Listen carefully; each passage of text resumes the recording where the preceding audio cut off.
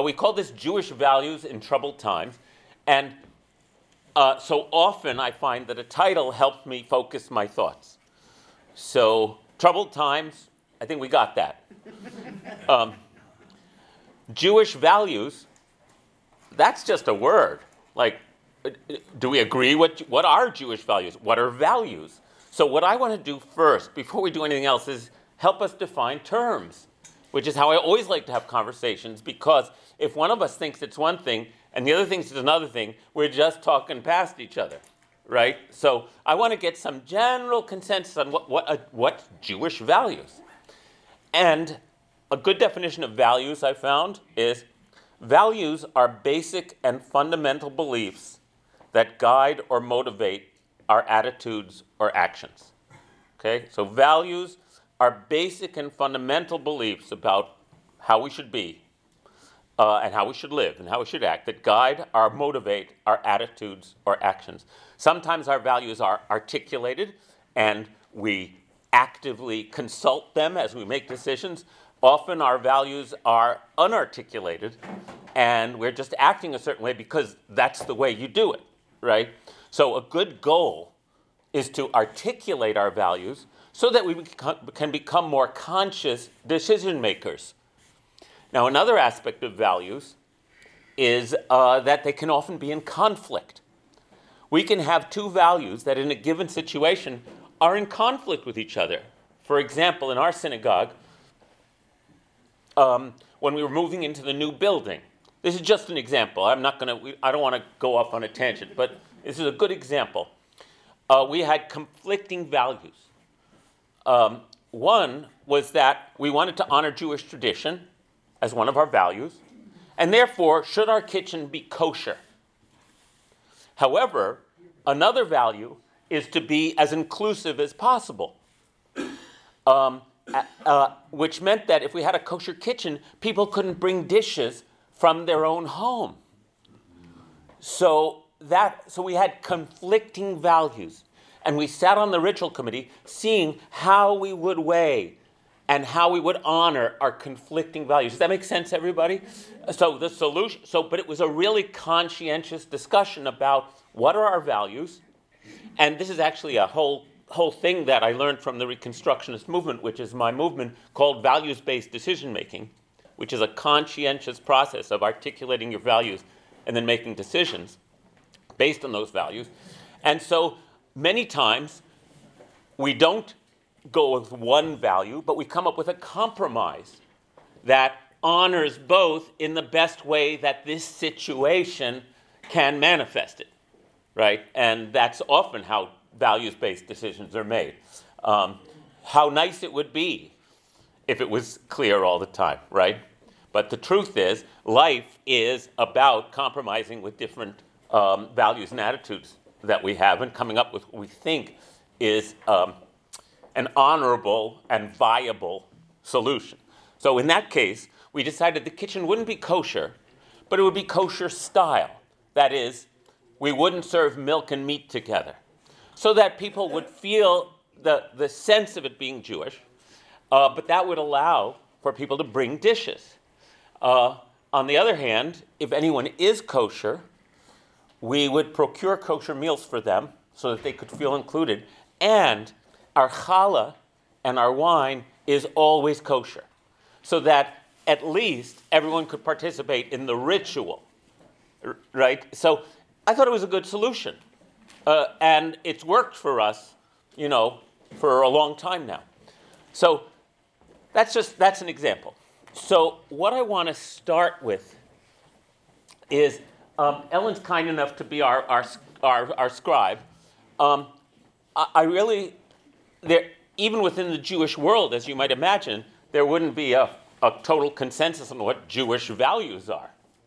So I want us now to brainstorm together and for anyone who wants to articulate what they think is a Jewish value, something that Jews, basic and fundamental beliefs that guide or motivate our Jewish communal behavior. You follow what I'm saying? Yes. Lori. It's possible to improve the world. It's possible to improve the world. Tikkun olam. That's the Hebrew name of that value. Jane? Forgiveness. Forgiveness. Clearly, that's a Jewish value because it's the central aspect of the high holidays. That doesn't mean we're good at it, but... Help people less fortunate than yourself. Mm-hmm. Help people less fortunate. It's clearly, the widow, the orphan, and the stranger are a biblical value that's been maintained by the Jewish world to the present, right? Just look at all the charitable organizations that the Jewish community developed as immigrants to this country. Yes? Social justice, equity, fairness, justice. Justice shall you pursue. Treat high and low alike. This, again, core Jewish value. I'm keeping looking for hand. Joseph? Torah. How would you say it's a Jewish value and as a basic and fundamental belief that guides and motivates actions? All that is Torah.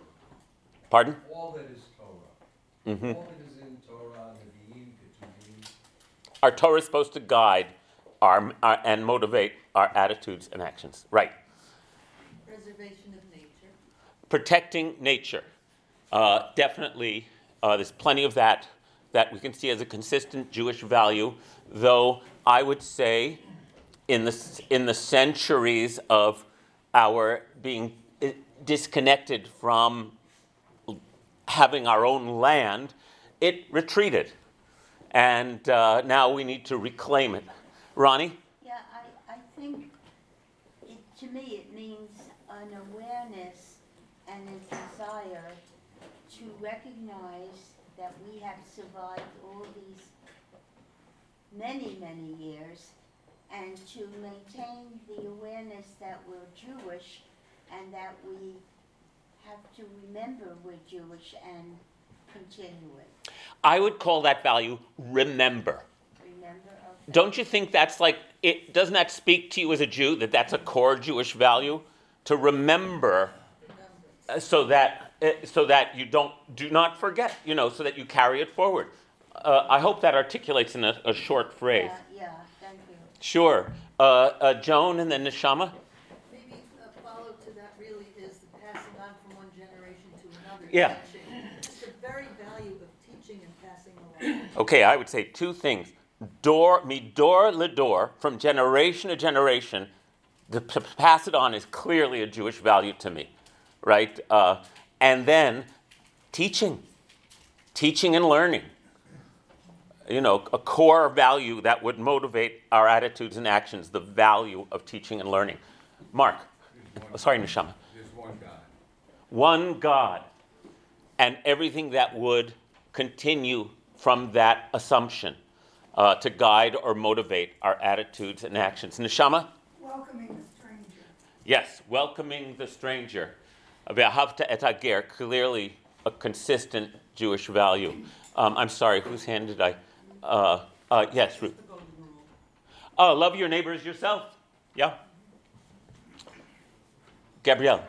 Yeah. Rabbi Akiva in the 2nd century said this is the central principle of the Torah. Joe.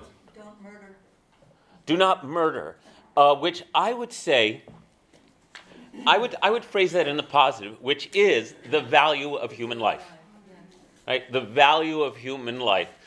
Because in Jewish values, saving a life is also, just as love your neighbor yourself is considered a central principle, Jewish tradition articulates that saving a life can override other commandments. For instance, the Talmud gives examples of if someone's fainting on Yom Kippur, you have to give them food. If somebody is in danger, they give, as always, the rabbi's way in the Talmud is to give extreme examples, such as if a synagogue's on fire, you can use the Torah scroll to wrap someone in it in order to save their life. Right? Wow. Human life is more sacred than physical objects.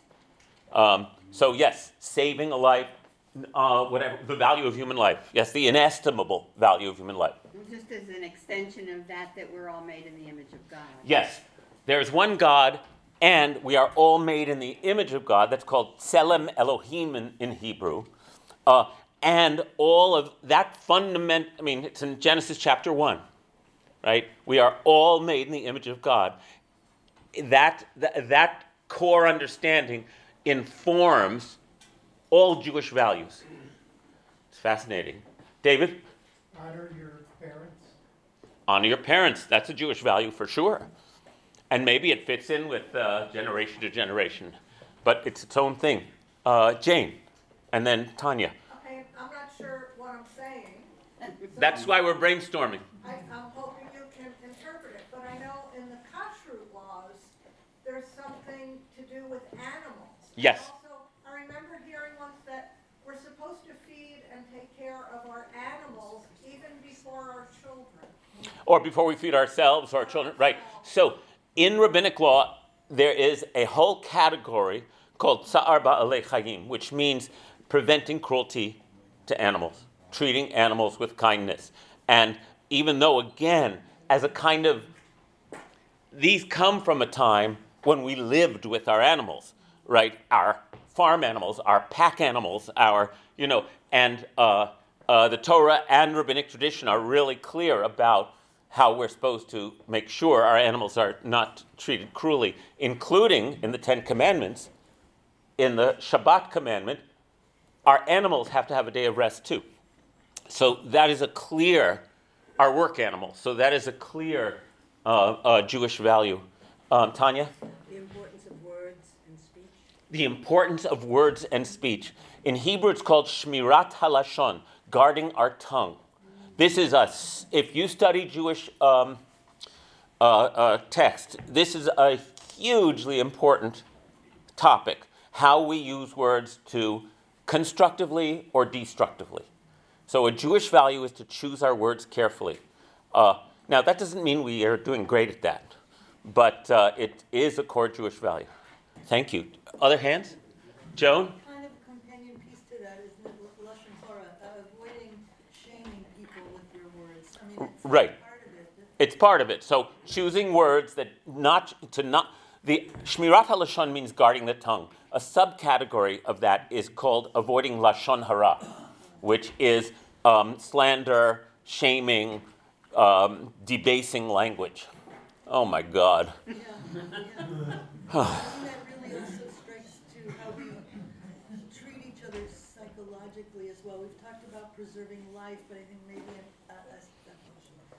aspect that needs refining also is preserving each other's Psychic, there are souls, to be gentle with each other's souls. I think that's implied in both how we use our language and the value of life and the fact that everyone's made in God's image that derives from all of that. And love your neighbor as yourself. So I think, I don't have a name for it, but I think it's included in all of that. Warren? Speaking truth to power. Speaking truth to power. Yes. Yes. Again, the Hebrew prophets would go up to the royal court and say, the Lord, and up to the temple and say, that God despises your festivals, because while you are sacrificing and being outwardly pious, you are crushing the poor with your fists. Right? This is all over the Torah. So you said it again, truth to power. Mm-hmm. Thank you. I don't know how to say that in Hebrew. I think you were thinking of compassion when you were talking about Rachmanis. Rachmanis. Yes. Rachmanis is Yiddish for compassion. And I think that's a clear Jewish value, to behave with compassion. There were more hands. Yes. Yeah. Family life. Yes. The importance of family. The centrality of family. Connected to that is the Jewish value called Shalom Bayit, which is peace in the home, which means being concerned for family harmony. This is where there's a lot of discussion.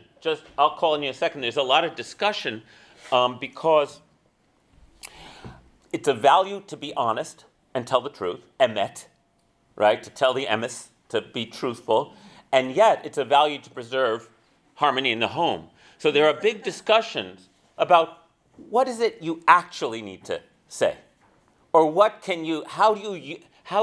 When is it okay not to tell the truth. Like there's this debate between Hillel and Shammai that's, again, iconic because Shammai, who is always sort of like more like this, says, House of Shammai says, what do you say to a bride who's ugly?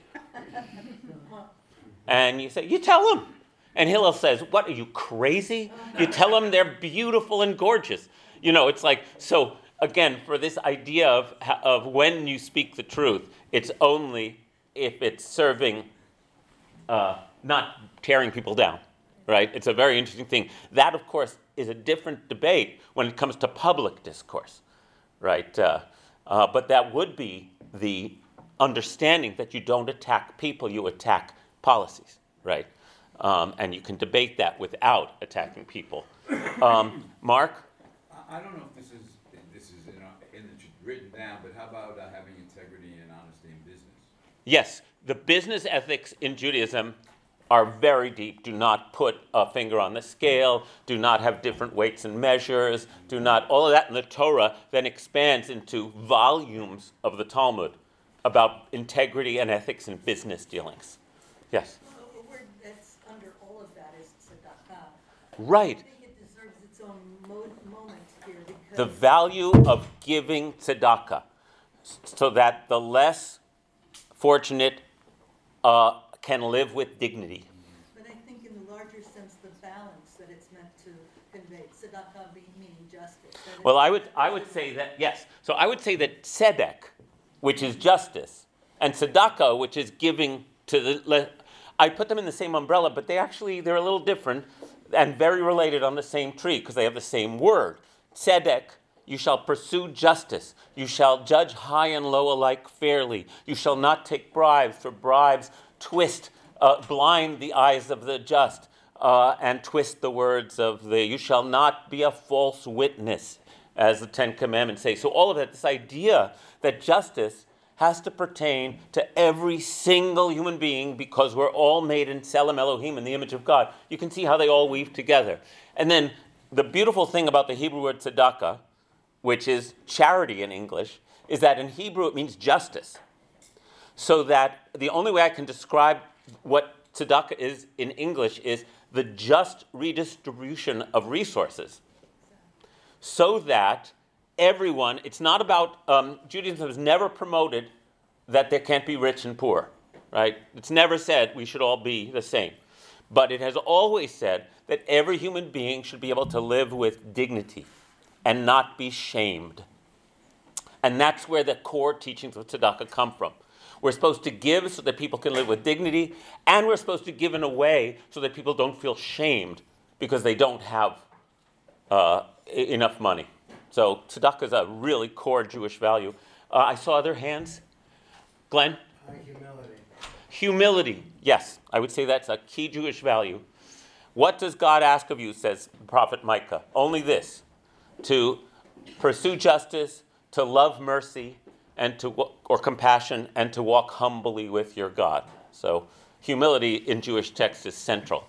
And of course, that also pertains to Passover and the old teaching, long teaching about the matzah being about humility, being poor people's bread, not being puffed up like Pharaoh, but rather understanding that quality. Shelley?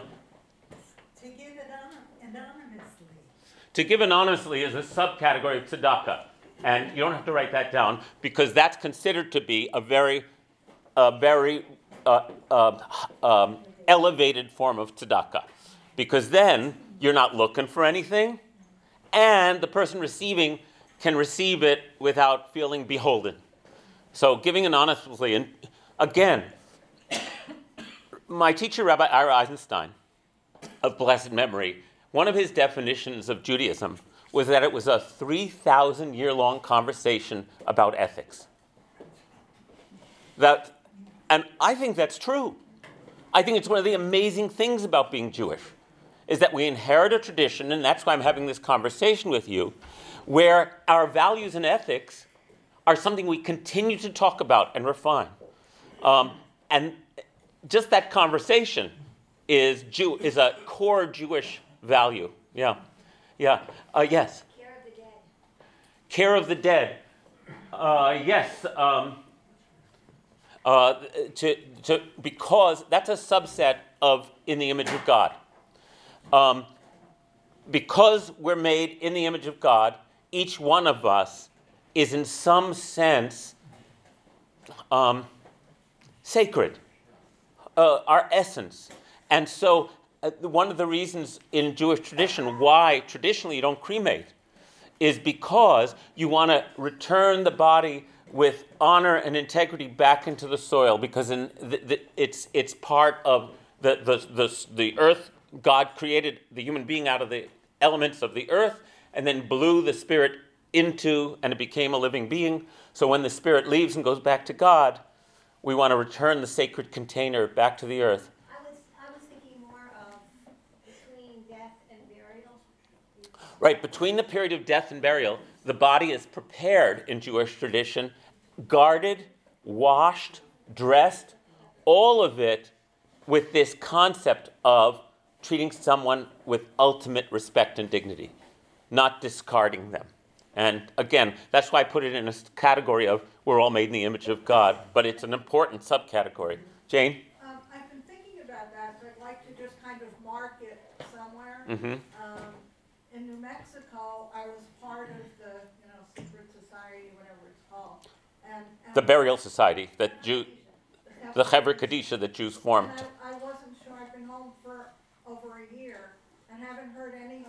Talk to Michelle. Well, Tom, Yeah, we have a Chevra Kadisha. we do? Mhm. Oh, okay. Neshama. Thankfulness and gratitude. Yes, thankfulness and gratitude. All you have to do is look at our prayer book, and it's 90% thankfulness and gratitude. Yes, so, yes, Ted? Can you separate values and obligations? I was reading an article about this, and people who do this stuff, they talk about norms, beliefs, obligations, values, ethics. It's like, and I thought, I can't do this today. So, no, I can't. I think our obligations are informed by our values. And I would say the word for obligation in Hebrew is mitzvot, right? That there's things that we are commanded to do that are not optional. And I think that's a way of describing. Well, one of the things you were talking about death moments ago is when you go to the Soylent, you go with a bucket of water and soap and you wash off the stones. Now, to me, that's an obligation. You want to call it a value that Jews have that maybe somebody Ted, here's what I'd say. The feeling of obligation to take care of the gravestone of your family member is based on the values of the importance of family, the values of generation to generation, the values of, so I would say, standing on one foot, that our obligations our sense of obligation derives from our values. Because someone else will say, what do you need to do that for? And you'd have to say, well, because my core values are. So that's how I would respond to that. Rabbi Miriam? Arguing for the sake of heaven. Arguments for the sake of heaven. It's a Jewish value to debate, but to debate for a higher purpose. That fits in with the value of, what did we call it before? I said a 3,000-year-long discussion of ethics. No, yeah, argument for the sake of heaven. That it's a Jewish value to really debate, right? But not to debate just for the sake of debating, but to debate in order to clarify what the right thing to do is. And yes, I think for many of us, I think I could say this, that is a Jewish value that we cherish, all of us cherish, even if it drives us crazy. Carol? Celebration and joy. Celebration and joy. We forget that one sometimes. Eating? Celebration and joy. Simcha. That's choose life. Choose life. Oh, I would use that phrase up there too. Choose life. Yes. Inclusiveness. Okay. Now this is a conflicted value. Let me say something about this.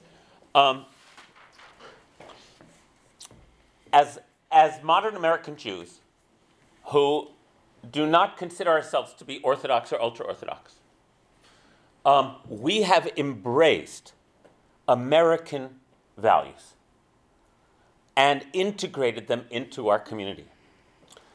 So that doesn't mean it's not a Jewish value, but I would say that ancient Jewish values are certainly about treating everyone, we're in the pre-modern period, there was a set of values for how you treat your in-group, and then there were additional important understandings of how you treat everybody else. But there was us, and there was everybody else. That's the way the world was organized, right? Until the modern period, and especially until American democracy, when this idea emerged that somehow we were a melting pot. That's so new in human history. So new, we forget. I'm a Reconstructionist, which means I follow the approach to Judaism of Rabbi Mordechai Kaplan and his disciples, who actively preached and lived that we have to, in order for Judaism to thrive in any era, we have to bring our Jewish values and integrate them with what we think are the best Jewish values of the society we're living in. And so, as a modern Jew, inclusiveness is one of my values. And other Jews would say, what are you talking about? How are you going to preserve the Jewish people if you just include everybody? Because preserving the Jewish people is a core Jewish value, wouldn't you agree? Yes. That's why we're here, right? So remember, and preserving the Jewish people. So, American liberal Jews have a conflict of values. I fully embrace inclusiveness as something that I want Judaism to integrate into our very being as a Jewish value. And so I live that. And it creates a conflict because my other value is preserving Jewish particularity, right? I want there to be a Jewish people. And so I find myself, as a Jewish leader, constantly in an internal debate about where to land on this pole of particularism and inclusivity. Make sense, everybody? I'm saying that I'm saying that as clearly as I can, that I am always wrestling with that. So I would put inclusiveness there. I think you're kind of saying there's a balance between the fundamental separateness of the Jewish people, as called out by God, and a desire to have this inclusiveness, but I'm not sure what sort of an example, if you have examples of where you think they come into conflict directly. Sure. Here on our board, we had to debate whether non-Jewish people could become members of our congregation. Okay. Right? That's a classic example that synagogues all over the country are facing. Here's a non-Jewish person who wants to be part of the Jewish community. Do they have to convert first before we invite them as members? Of course they're invited to come in. Our doors are open. And so this becomes a big debate between, well, what does it mean to be part of a Jewish community? Do you need to, how are you a member of a Jewish community if you're not Jewish? And we are in the midst of this changing situation right now and trying to make good. I said so many times it's a compromise because life is not a textbook. Life is about having competing values. Rabbi Miriam wants to add something about that. I think it also, inclusiveness is such a broad term, so it also depends on what you're talking about including, right? Because we all have multiple identities. So if we're talking about including women or including LGBT people who are also Jewish. Right, inclusiveness could be. Then that could actually be in alignment with preserving Jewishness. That fewer people are being alienated. Although depending on your definition of Jewishness, again, Orthodox people would, for example, not be so excited about becoming rabbis. So it depends on what you're trying to preserve within Judaism. Thank you. So how I want to say that is that this would be a holy argument. the holy argument is, I say, in being as inclusive as possible is the best thing to do in order to ensure Jewish preservation. And someone else could say, what are you, crazy? I think being exclusive is the best way to do it. And that debate has caused a chasm in the American Jewish world and around the world. The chasm is right between the Orthodox and conservative and other Reform and Reconstructionists and other liberal Jews about inclusivity. I have said many times, and I'll say it here, I'm happy and excited about the experiment of inclusivity as becoming a core Jewish value, and we'll see what happens. This is where humility comes in too, because I don't know. I don't know, and furthermore, none of us know. And furthermore, only if we could look back, say if maybe 200 years from now, we can look back, we'll see what happened to the Jewish people in this ferment of modern democratic and egalitarian values being integrated into Jewish life. Does that make sense? So I want to say that I approach these things humbly. And the best I can do is to be aware of my values and how I'm applying them. Yeah, I just Meg? a simple example of that is here when we're doing, after the service, we're doing Kiddush. Some people say Im Kol Ha'amin, and some people say Mi Kol Ha'amin. Right, some say who've chosen us with all the nations and some from among all the nations. And I just let that cacophony stand, because we're all here together anyway. Exactly, so I like that happens. But what I want to ask is, I can't keep track of this, but have we covered, I'm thinking of covet, do not covet thy neighbors, this and that. Have we covered all of the 10 Commandments with what we've put up here already? Or, I mean, it's covered by the Torah, the centrality of the Torah. Right. I don't know. This list could become it's already very, very long, and I think it's very interesting if we had the time, if we were going to then create a chart with that'd be a great thing to do, wouldn't it? To kind of create a chart. One God leads to these values, leads to a tree. You know what I mean? That would be really interesting. But do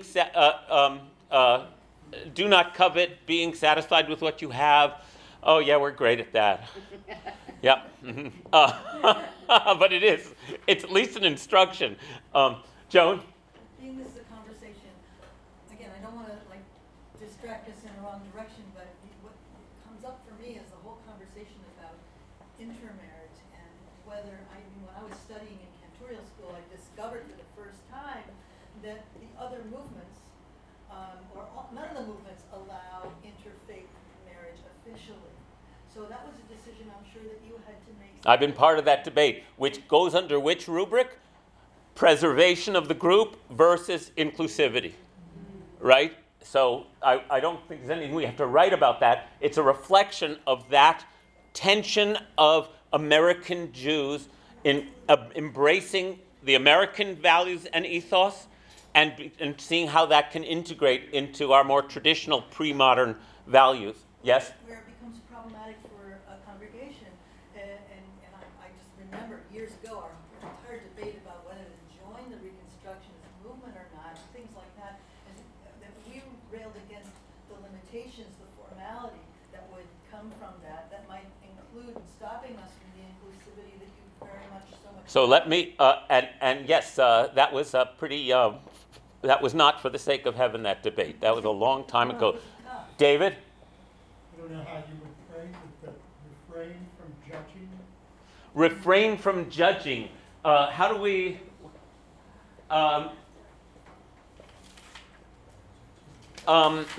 Hillel said, do not judge another until you've stood in his place.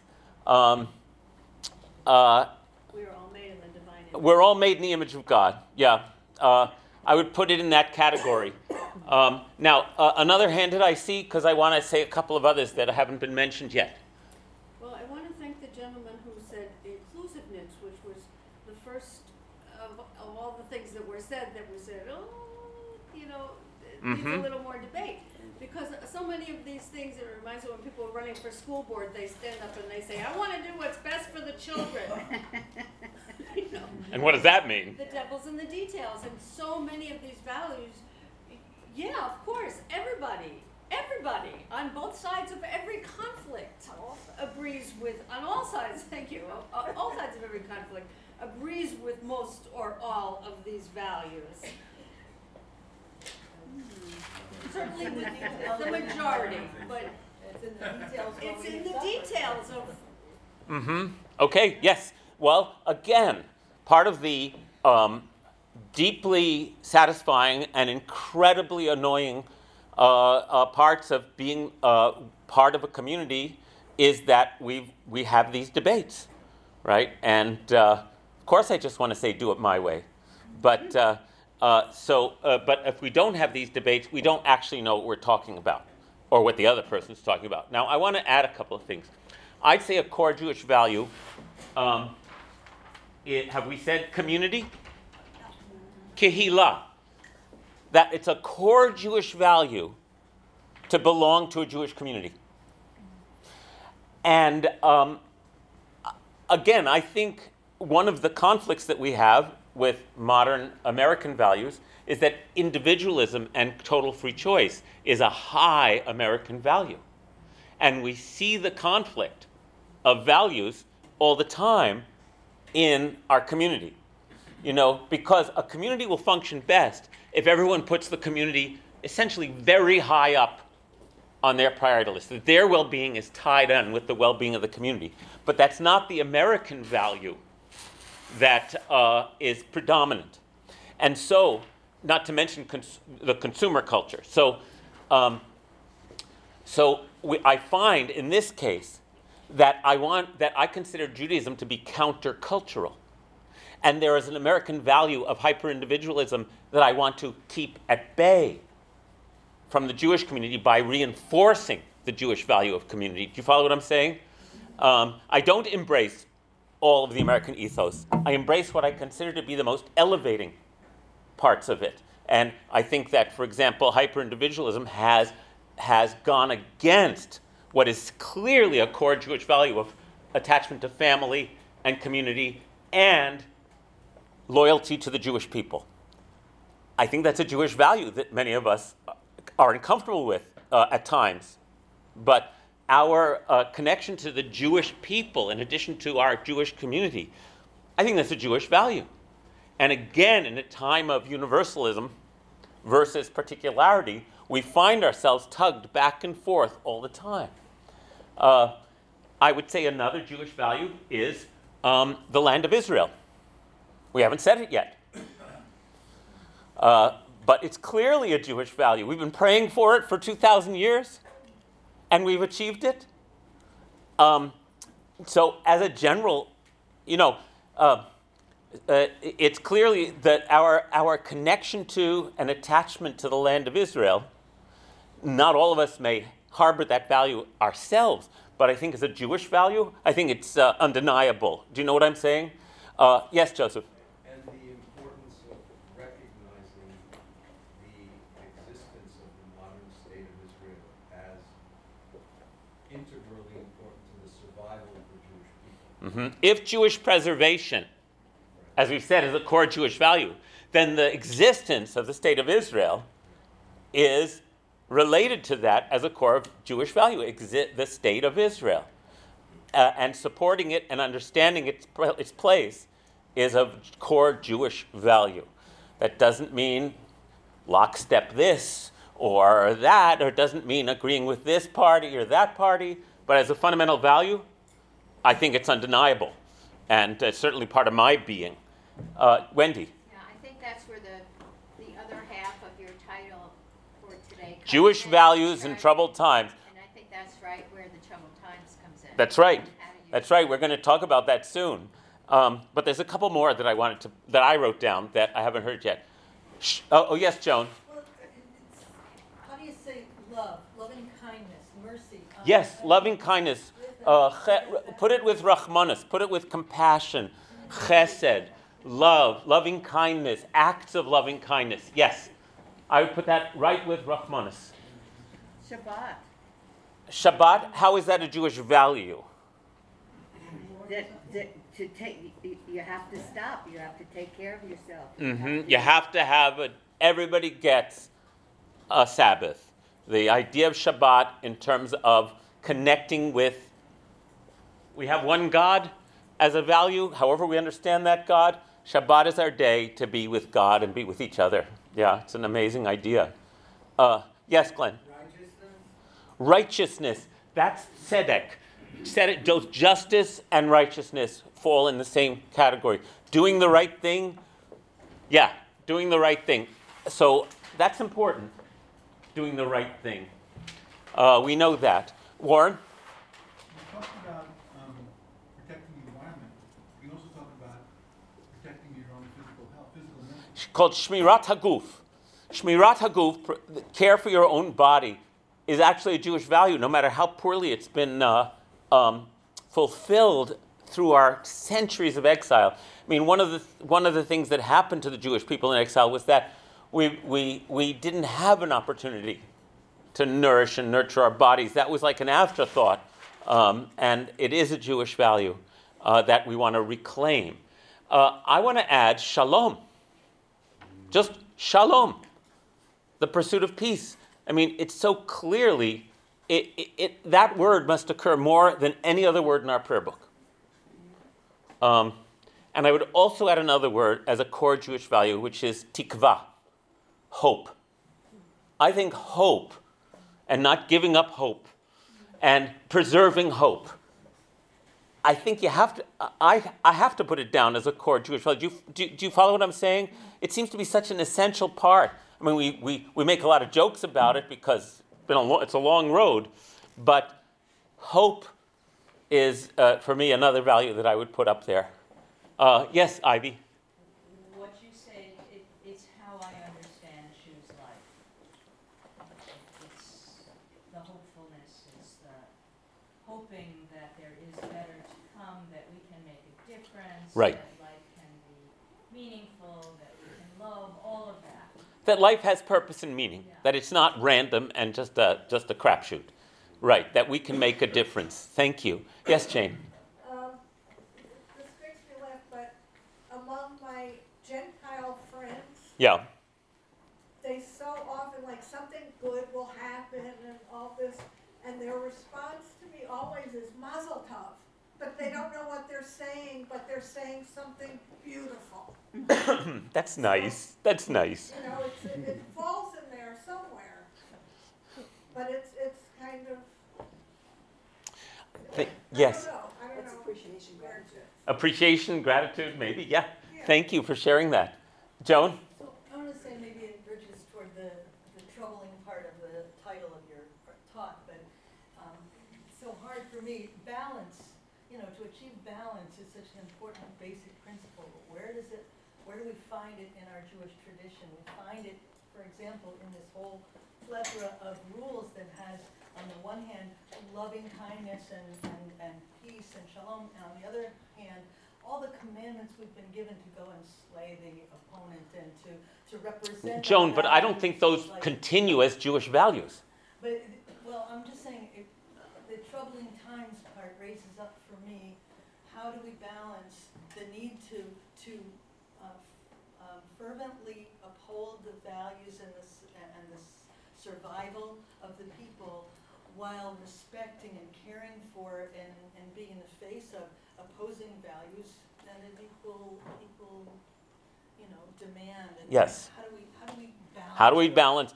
That is what, certainly the point I'm making over and over again. So I just want to, but for the sake of clarity, Jewish values and the Torah are not co-equal. Jewish values are the interpretation of the Torah that has risen to the top over the course of the last 2,500 years. So, for example, and this is the most important example I can give, there are many commandments to slay and to kill and to stone in the Torah. We know that, right? The rabbis of the Greek period and Roman period knew that too. And in their interpretation of the Torah, they marginalized those commandments. There's a famous saying in the Mishnah Sanhedrin that says they eliminated the death penalty. And they eliminated it, it's an interesting piece of study, by not saying the Torah is wrong, because they couldn't say that. They said, but it only applies when there are X number of eyewitnesses, and their testimony corroborates, and this, and that, and this. And then they say, and if a court had one execution in 70 years, it has blood on its hands. So what happened there? The commandment that we are, every human being is made in the image of God, rose up above the others in as Judaism evolved. Does that make sense, everybody? And so that there's a common misunderstanding that if you read the Torah, you're reading about Judaism. No, you're reading about the origins of Judaism. The reason we're still here is because we've been talking about it for 3,000 years and refining it and developing it. And so we are a living tradition for that reason. So I wanted to say that, and partly because Joan raised that. So now what I want to... Excuse me, so that you're saying there are no absolutes. It's an evolving process. This is a conflict of values. Are there absolute values? I think there are. I think, the sanctity of life is an absolute Jewish value. And yet I think justice and the pursuit of justice is an absolute Jewish value. But these absolute values exist only as concepts. They have to be applied to each situation. So, for example, your life is endangered by someone who's attacking you. Are you allowed to kill them? This is a big debate in Jewish thought. And the answer is yes. If your life is immediately in danger, the life of your family, you are allowed to kill in self-defense. So what about the sanctity of life? Well, you want to be a purist? Be a purist. But life isn't pure. These laws, just a minute, the judgments like these are part and parcel of how the Israeli army trains its soldiers in the ethics of warfare, right? And so, again, in a very complex situation, the soldiers in the IDF learn about these value conflicts and how to enact them in wartime. It's called purity of arms in Israel, and of course it's flawed in many situations, but it's part and parcel of trying to adapt Jewish values to complex and life-threatening situations.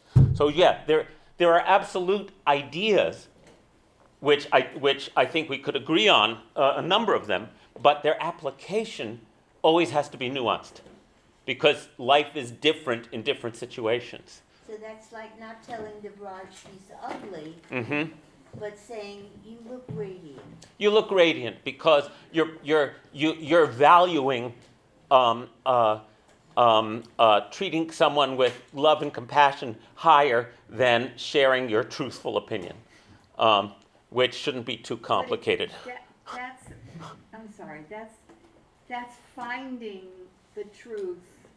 You look radiant is probably true, she's a bride, so let's assume it is.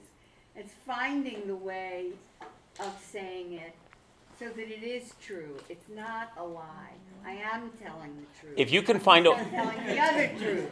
I'm just not telling the other truth. And the way I talk about this is that and this is my take, which is the commandment not to be a false witness to your fellow. You could in its narrow sense is applied to courtroom, right? That when you're a witness, you cannot make up a story to incriminate someone who hasn't committed a crime. That's like, come on. However, in its broader sense, and I didn't make this up, but I track it, in its broader sense, it means being a false witness is treating someone or relating to someone as if they're not made in the image of God.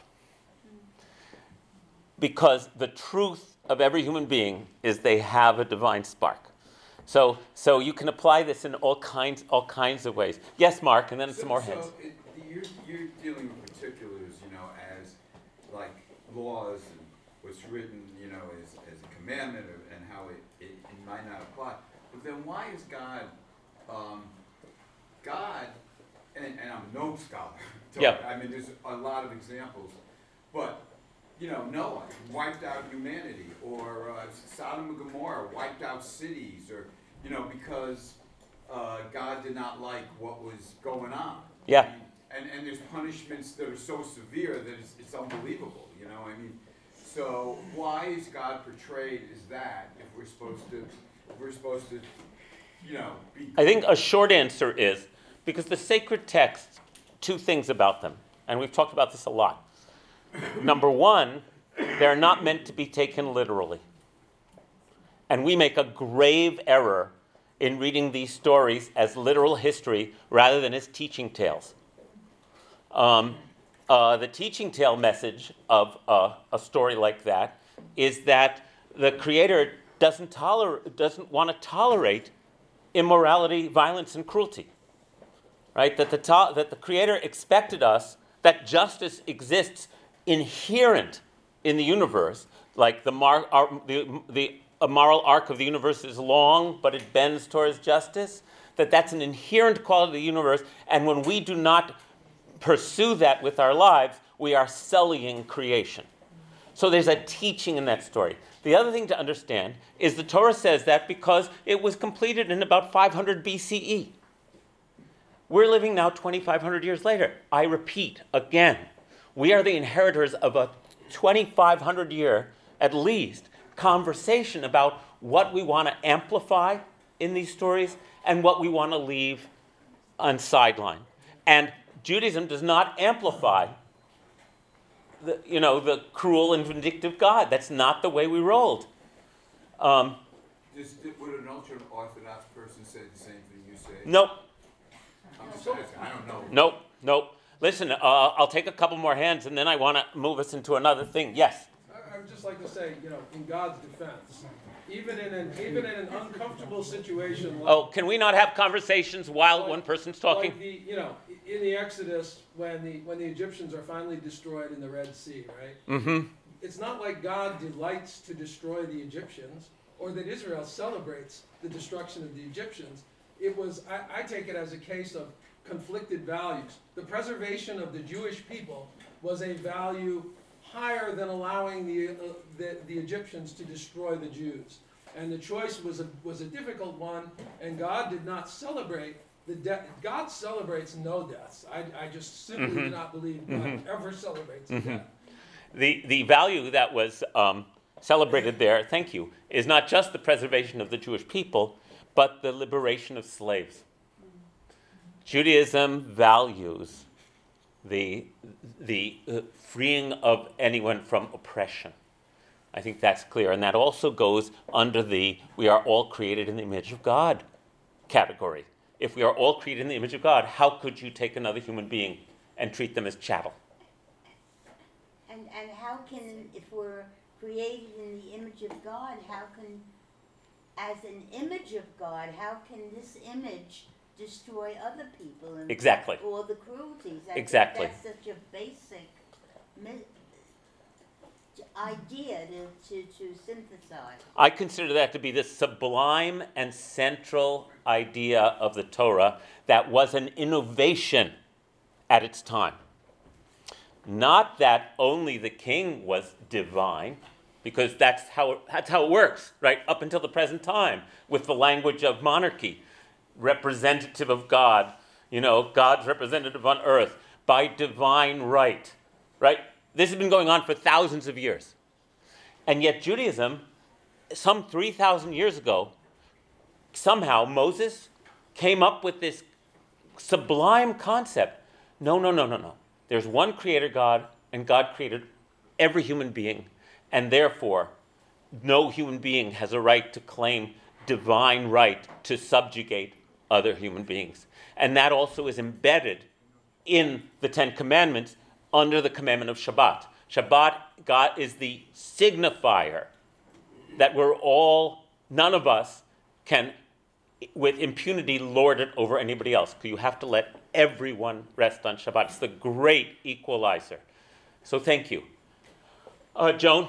The value of questioning seems to be so much intrinsic. Oh, to our good. tradition. Don't you think the value of questioning is a core Jewish value? Mystery and question, and because it's a door open. Thank you. Thank you. Yes. Jane? I also remember hearing, and I don't know if this is a commandment, a teaching, a suggestion, but on Shabbat, a married couple is suggested, commanded, whatever, to make love, and to also, like, it's a teaching also for the children in the family that this is just that mommy and daddy have special time. It is, but, so I remember, I learned that from Reb Zalman. Yes. Which would be the sanctity of marriage in Judaism. I think that's a central Jewish value. And then again, in modern times, what I do with is that I say, okay, the value is the sanctity of, even the Hebrew word for marriage is kiddushin, which means sanctity, right? It's a sacred container. And so the thing is, we can now expand the idea of who can make a sacred container with who. We don't have to be wedded to the previous earlier categories and still celebrate that Jewish value. That's how I do it. It's why I've always performed weddings for people of same-sex marriages and always will. So I hope this is interesting to you because now let's address the question that I put in. So here is a raging value conflict in the Jewish world right now. The current administration is giving the Israeli government everything it wants. It is putting the embassy in Jerusalem. It is denying funding to the Palestinians. It is indicating that Israel, if they wanted, could annex any territory they want. It's ready to go to bat for Israel on anything. Okay. There are a lot of Jews who are very excited about that in this country, right? You can imagine that I'm deeply conflicted about it because of all these other Jewish values, right? I am not a one-issue voter, right? Because Jewish values for me cover, and thank you so much for this great list.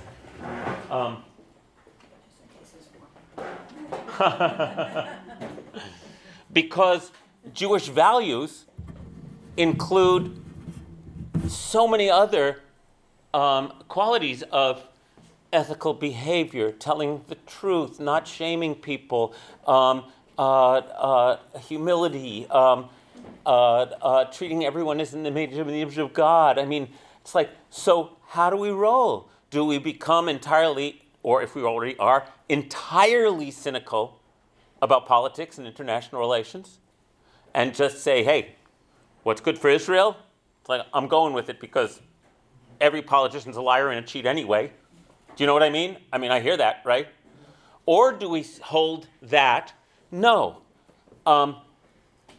Politics, however, and international relations, however debased they are throughout human history, what Judaism brings to the table is that morality has to be injected into that conversation. For me, that's indisputable. Because one of the Jewish values is that there is an objective, existing, superhuman morality that humans have to aspire to. That even cross-culturally, there are the sanctity of life and other things that even if we come in conflict with other cultures' values, we consider these values to be transcendent. Furthermore, when Abraham confronts God, and this comes back to Sodom and Gomorrah, if you study that story, it's amazing because God says to Abraham, I'm going to destroy Sodom and Gomorrah. They're too wicked. And what does Abraham do? He steps up to God and says, wait, will not the judge of all the world act with justice? Abraham confronts the Creator and says, I thought you created a just world. What are you doing?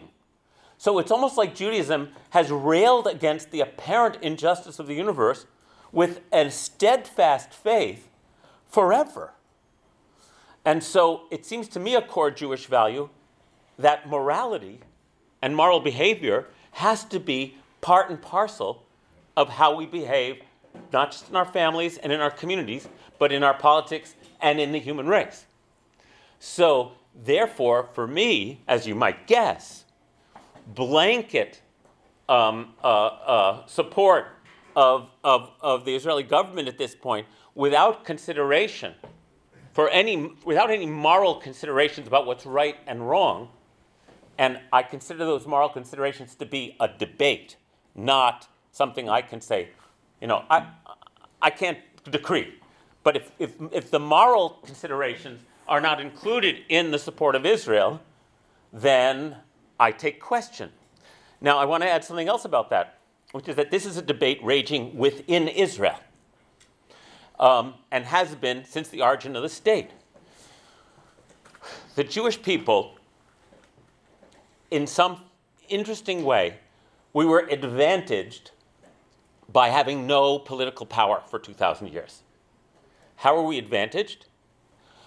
We could continue to carry our critique of the need for morality in statecraft without having to apply it, right? It allowed us to preserve this teaching without having to apply it because it appears that humans are astonishingly corruptible by power, right? So there are many books that have been written, called one by David Beale called Jews in Power, and many others, which considers, okay, now that we have state power again, how are we going to apply Jewish values to the implementation of statecraft? It's not clear whether it's ultimately I don't know. I'm saying that with all humility. It's like, can it be pulled off anywhere? And yet, I know that if voices for morality in statecraft and international politics don't speak up, it will certainly not be implemented. And I also know that Judaism insists that moral behavior has to be a part of every court, every government, has to be, because none of us can treat anyone else as less than human, because we're all created in the image of God. And for me, that's why, that would be my little speech about why I can't be one of the cheerleaders for the current administration's absolutely unqualified support of the Israeli government, because I feel it's not Jewish to have a Jewish state that isn't infused with a debate about what the right thing to do is, and have it only be, it's like taking one value and making it the value. Whereas for me, the glory of Judaism is our debate, our 3,000-year discussion of ethics. What that means is that we're very inefficient. And I think we could say the same about democracy, functioning democracy, right? I think Judaism, in its love of debate and pursuit of justice, and the idea that everyone's created in the image of God, is actually an early precursor to what the modern era has elevated to central values of liberal democracy. The sanctity of life, the need for treating everyone with justice, all of those values. So for me, liberal democracy and Judaism align very nicely. And I, with some difficulties, such as having to integrate inclusivity, because this is a problem of not just the state of Israel, but of every nation state. How do you incorporate refugees, people from other ethnic backgrounds, into your state? Can they become citizens of your state? Do you keep them out? Do you let them in? It's like, we're talking about it all over the world, and we're talking about it in Israel. And so I was saying it's inefficient, but for me it's sublime. And I think the fact that we have state power in the last 72 years puts us in a privileged and incredibly challenging position to, as a Jewish people, continue to consider the Jewish way, even as we have to navigate as a very small state in an international political body full of sharks and full of predators and full of forces that don't wish us well. How do we retain this sublime essence of what it means to be Jewish? That's a huge concern of mine, and I'm always heartened by the number of people in Israel who are still concerned about that, who haven't turned into one-issue voters, or as they say. So when you put the well-being of the state above all other values, that's called fascism. That's a definition of fascism. And so if the state and the preservation of the state and the existence of the state are your only value, and every other value that you hold can be subjugated or pushed aside under that core mission, you have fascism. Judaism cannot abide by that. Right? We can't.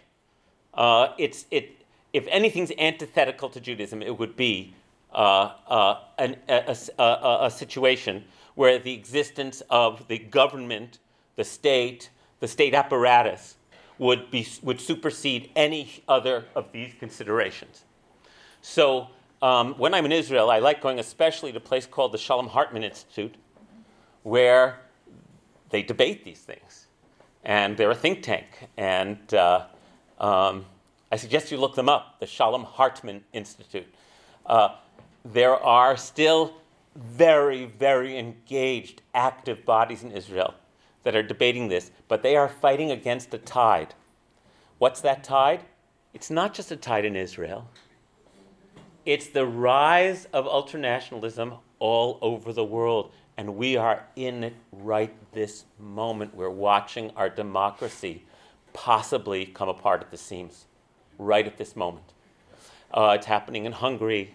It's happening in right-wing resurgent parties all over Europe, and it's certainly happening in Brazil, Australia. Yes, definitely Australia. This is happening worldwide. The pendulum from liberal democracy is swinging right now back towards ultranationalism and fascism. And I think one of the things I love about being Jewish is that on Passover we say, in every generation, somebody's risen up to try to destroy us, and we're still here. So what I mean by that is that the advantage of being some of the oldest losers in human history is that we have watched empires rise and fall, and we watch it with a jaundiced eye. And if we get, and I mean it, we start with Egypt, then we move on to the Assyrian Empire, then Babylonia, then Persia, then Alexander the Great, then Rome, and it keeps going. And we persisted. We didn't persist by worshiping state power. That's not the key to Jewish survival. It's a blessing that we have state power. But if we worship it, we have abandoned the precious, bitter gift of having been a powerless people for all of these thousands of years. Somehow we have to take the powerlessness of the understanding that power is fleeting, that empires rise and fall, and that the preservation of our community is based on something other than state and military power, in order to kind of temper what it means now to be, once again, with an army and part of an international community. Community is the wrong word. That community means something good, not just community. International system of global governance that somehow there's something special about being Jewish. And we have to retain that specialness, even now that we've rejoined the family of nations. Would anyone else like to comment about that? Ronnie? I think I agree with you that there is something special about Jewishness. And, well, just as for instance, we used to live in Israel, and my husband became ill. He had to go to the hospital. It was a 2-patient room. The other patient in the room was an Arab. His family came in multitudes, and there was always a bunch of chatter and talk, and they took our chairs because we were only the 2 of us at the time. And there was no question about them being there. Mm-hmm. Like there was no question about the baby clinics, it was such a nice concept. Yes. Well baby clinics, where you'd bring your baby, not when he was just sick, but checkups, regular. And there were always lines there, Arab, Jews. There was incidents in the restaurants, in the department stores, where the food court was open, everybody would be there. Mm-hmm. Arab mothers with all their little ones, and Jewish mothers with all their little ones, and these are all Jewish values to me. Thank you. And they exist, more yet. I could give you, when Lebanon was fighting with Israel, and Israel was being bombed by the Lebanese, at the border, there was something called a good fence. Mm-hmm. And that good fence meant that if you were in Lebanon and your kid was sick, you could bring him across the border and Israel would help him. Mm-hmm. I was there, we were there, during one incident where the father was carrying this little child in his arms, and he was admitted, went into the little clinic they had set up, came out. It sounds ridiculous, but I swear to God, the kid was smiling, and the father was thankful, and he went across the border with him. And I hope to God this kid will remember, and the father will remember, when it comes to doing harm. Mm-hmm. So these are basic Jewish values. Well said. That maintained itself regardless of any political situation. Thank you. And we have not forgotten in the instance of now, the situation now, that we are Jewish, and that we also have to maintain out of respect for living. We must live. Yes. We cannot sacrifice ourselves. That's right. On the stage of some humanity or something else that is greater than we are, or that is we are supposed to consider. It's okay. There are other people. Never mind if you're going to die in the process. So I really do not agree at all that we have lost this high morality instinct. I think it comes from us. I think we see it on the streets where people will help each other, will help strangers on the street. So I don't think we have to be ashamed in any way to rebuff the idea that the morality of Israel does not exist or is lessened or is less valued than anybody else's. And we must also look out for ourselves and our posterity, so that Israel will be surviving years and years and years. That's right. To continue giving to humanity. That's right. We have given so much in terms of investigation, creation, art, medicine, literature, anything, so that we can continue for the world to be a recipient. Thank you, Ronnie. So I think Ronnie has articulated the conflict of values that we Jews in the modern state of Israel face. The value of self-preservation, clearly a core Jewish value. We wrote it up there, didn't we? The value of Choose life. well, yeah, it's You can't, as you know, Yitzhak Rabin said in his Nobel Prize speech, we have to protect the lives of our citizens, right?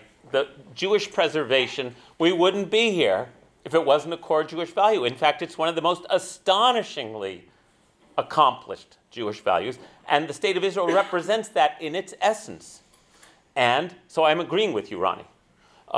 And you also see some of the best in Israel, especially if you go into the healthcare system, where if you go to a hospital, there is absolutely no discrimination based on what your religious or ethnic background is.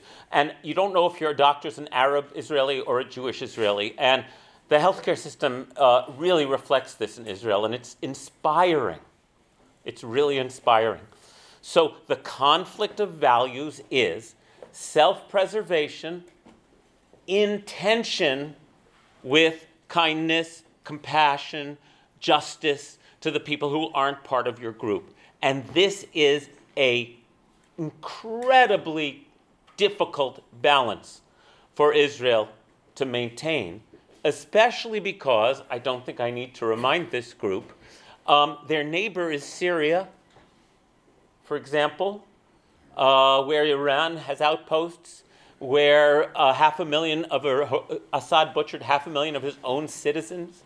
Its neighbor is Egypt, where their Arab Spring was mercilessly crushed, and they now have a new dictator. Its neighbor is Saudi Arabia, for God's sake. And its faraway neighbor, who has made beachheads in Lebanon and Syria, is Iran, who has vowed its destruction. Okay, so let's not forget the situation Israel faces.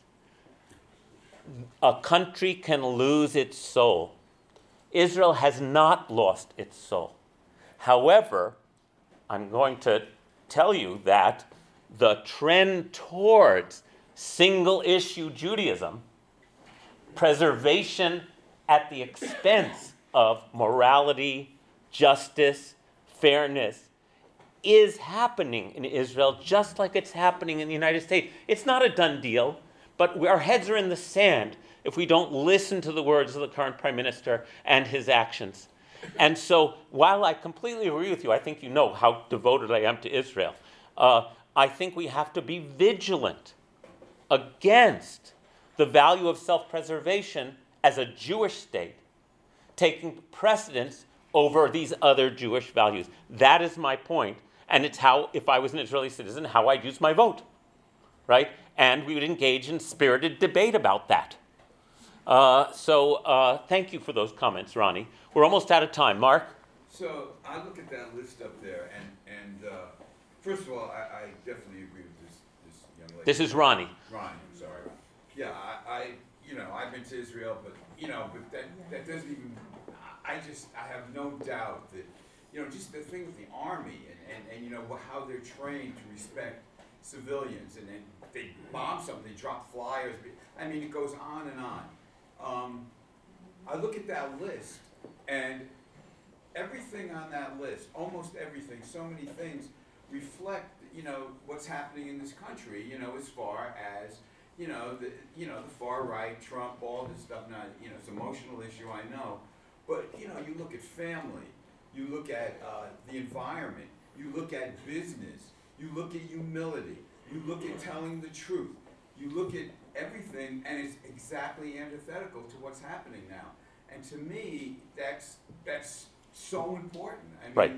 So I would like to suggest that I have two more comments, and then I think we have to wrap up. Judaism represents a counterculture right now.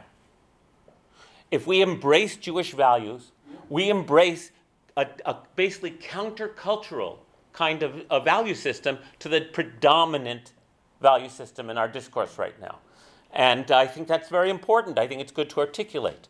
The other thing that I want to say is that as we talk about Israel, we can't ignore the fact that Jewish values are severely threatened by the fact that we control politically several million Palestinians who do not have citizenship or equal rights, right? I'm not saying that there's plenty of reasons why the occupation of Palestinian villages and towns has been necessary for Jewish survival. But the erosion of Jewish values that has accompanied that is corrosive, right? What is it about? If everyone's made in the image of God, and if we're supposed to have equal justice for all, regardless, yes, there is a court system, but many Palestinians are under military court systems, not the secular court, not the High Court of Israel. So Israel has severe dilemmas in terms of, in the real world, how do you maintain the sublime and central and inspiring Jewish values while you deny full equal rights to people under your control? Okay? We cannot avoid that discussion. And again, I am speaking as someone, I am so on Israel's side, you have no idea. You have no idea. But I can't, if I am, as a Jewish teacher, my job is to teach Jewish values. I can't ignore that. I can't whitewash it. I know the history, and nonetheless, if Jews don't stick their neck out for what's made Judaism sublime, we're in trouble. And is it worth it? Of course. Is it worth it? Well, what if it preserves Judaism? We have a dilemma. Do you follow what I'm saying? I don't have a recipe, but I insist that sacred argument, that debate for the sake of the highest good, which is such a beautiful Jewish value, has to be retained, which is why I appreciate that you're all here and that we can talk about it. Okay, it's one more. I think one thing you're saying, I mean, essentially, the issue is that, you know, if you're going to compromise in this way to preserve Judaism, you will have preserved a Judaism that none of us in this room recognize. Good point. It is not Judaism as we recognize it today. You have preserved something, but you have not preserved your core values. And this is not something we should do. Conspicuously absent from your list of Jewish values is fear. And I think, you know, fear that drives this kind of extreme, you know, self-preservation compromise is never going to be what protects the Jewish people or protects Israel. Mm-hmm. So that was well said. Thank you. Joseph, yes. On the other hand, when Good. I like that. You like that? On the other hand. On the other hand, when rockets are raining in your backyard, you're brought to an entirely different place emotionally. That's right. And your attention to the detail of the blackboard is lost. That's right. Because of fear. In the heart of battle, fear, and your life being threatened, you can lose sight of our wonderful values. So then what do? And I think if Judaism stands for anything, it stands for, we're not going to forget that.